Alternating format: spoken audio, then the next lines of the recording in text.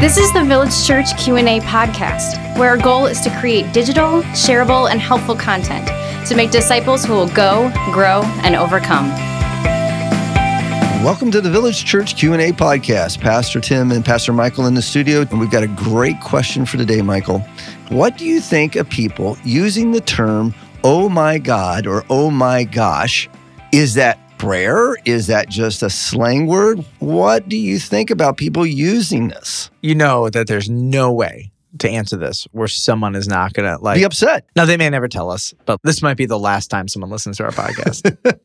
You actually asked me before we aired, what do you think? Yeah, what do you think? And we You decided, wouldn't answer me. let's go real time with this All one. right. What do I think? Okay, I'm a hypocrite. I'll tell you what I think. All right. So I don't really let my kids say, oh my God. I don't say it. I probably do it sometimes, not that I can think of, not often, not frequently. It's not in my I don't have a default phrase for it, in my brain. So that's one thing. I don't let my kids do it. If they do it, we say, no, say, oh my gosh. But mostly that's because older generations tend to be really offended by it. Yeah. And I don't want my kids to offend anybody with that.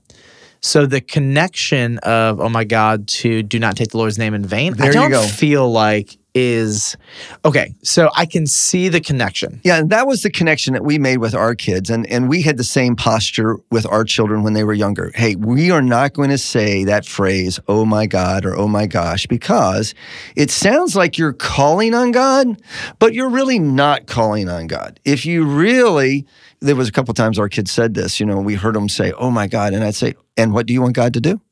All right, you're talking to him, so what do you want him to do? Yep. Finish the phrase, oh my God, would you do this, or would you help me, or don't call on him if you don't mean to call on him. And so that's how we addressed it. And we did kind of link it to, the commandment, don't take the Lord's name in vain, because in essence, that's what you're doing. You're calling on him. It would be like me calling your cell phone and you answering, hello, hey, Tim, and I hang up on you. Mm-hmm. Like, no, that's a little disrespectful. And I see what you're saying. Yeah.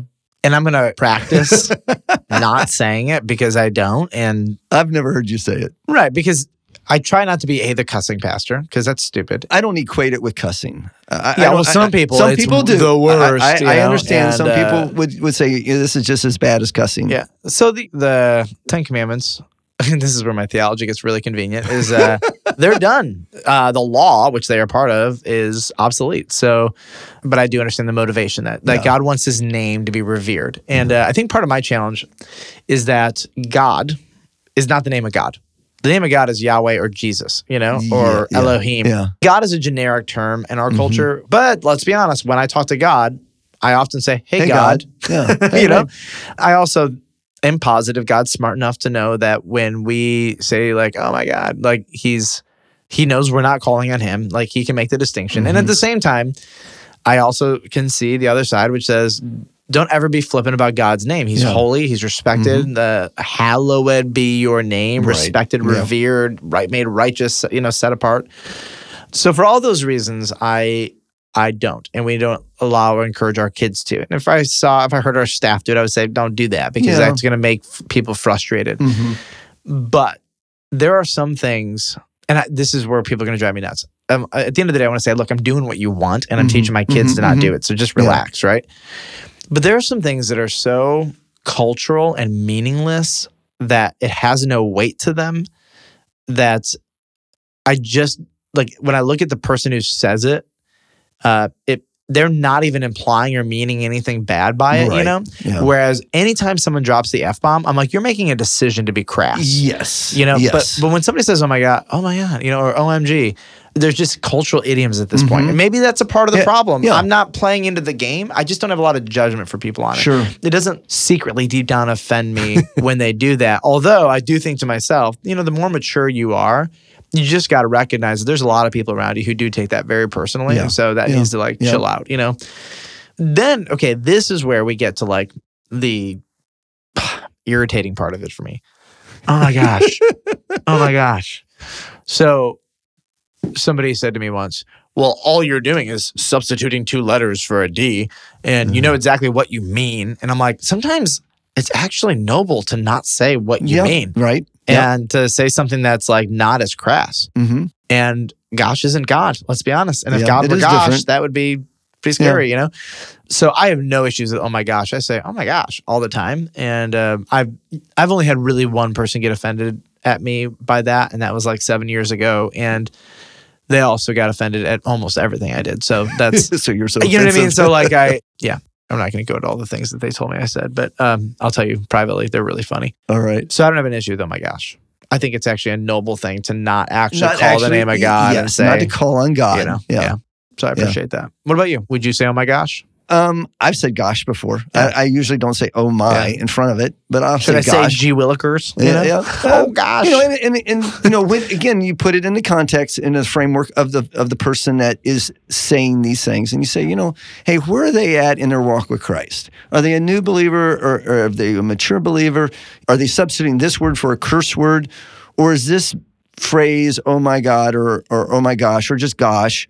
Is it a way in which to water down and not say the cuss word that our culture put in there, you know? And I very rarely have ever called someone out on, you know, using this phrase, other than my kids. And that's long gone. You know, they're both adults with children now. But we will say to our grandkids when they get old enough to start talking, you know, hey, we just don't say that. If we're going to call on God, we're going to call on him to intervene. We're not going to vainly call his name out. Yep. So I just looked up the etymology of gosh. Etymology is the historical development of a word, its development of the original word. meaning and how it evolved and all that kind of stuff. So this is just so great. The etymology. This is the simplest etymology you've ever seen. And usually there's like a originated in the 1500s in the Celtic regions of whatever and evolved whatever. So here it is. Origin, English, God, arrow, gosh. Oh, okay. 18th century, though. Goes back to the 18th century. Okay. So I try to be honest and I'm not perfect.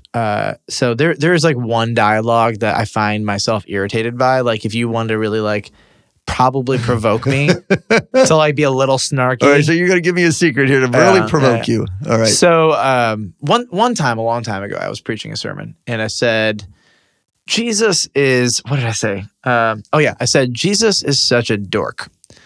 And so this guy comes up to me after church, and he means well. He's a good man, and he says, "Well, if you understand the etymology of dork, it means the blankety blank of a male body part." And he's like, "I can't believe you just referenced Jesus as a male body part." And I just looked at him and said, "First of all, I never knew that. Yeah. Second of all, nobody knows that.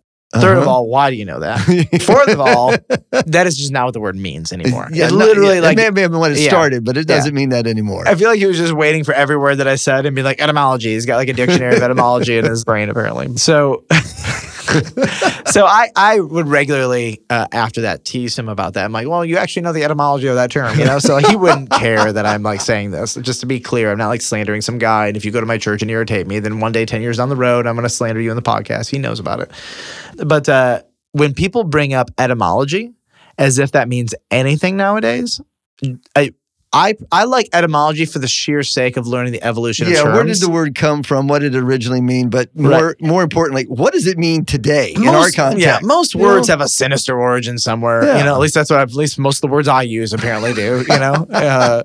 So anyways, gosh, okay, what did it mean? It was a euphemism for God back in the 18th century. It has no connection to that. And I just appreciate someone's control by not using the word God and substituting it. Yep. I always say, oh my donuts. Yeah. I say donuts all the time. Yeah. So if I like drop something like a heavy brick on my foot, donuts, and just that's easy for me. Mm-hmm. Gosh, is fine. Yeah. Thanks for joining us today at Village Church Q&A Podcast. Please come back next time when we answer questions about fasting and not how fast you can run or drive.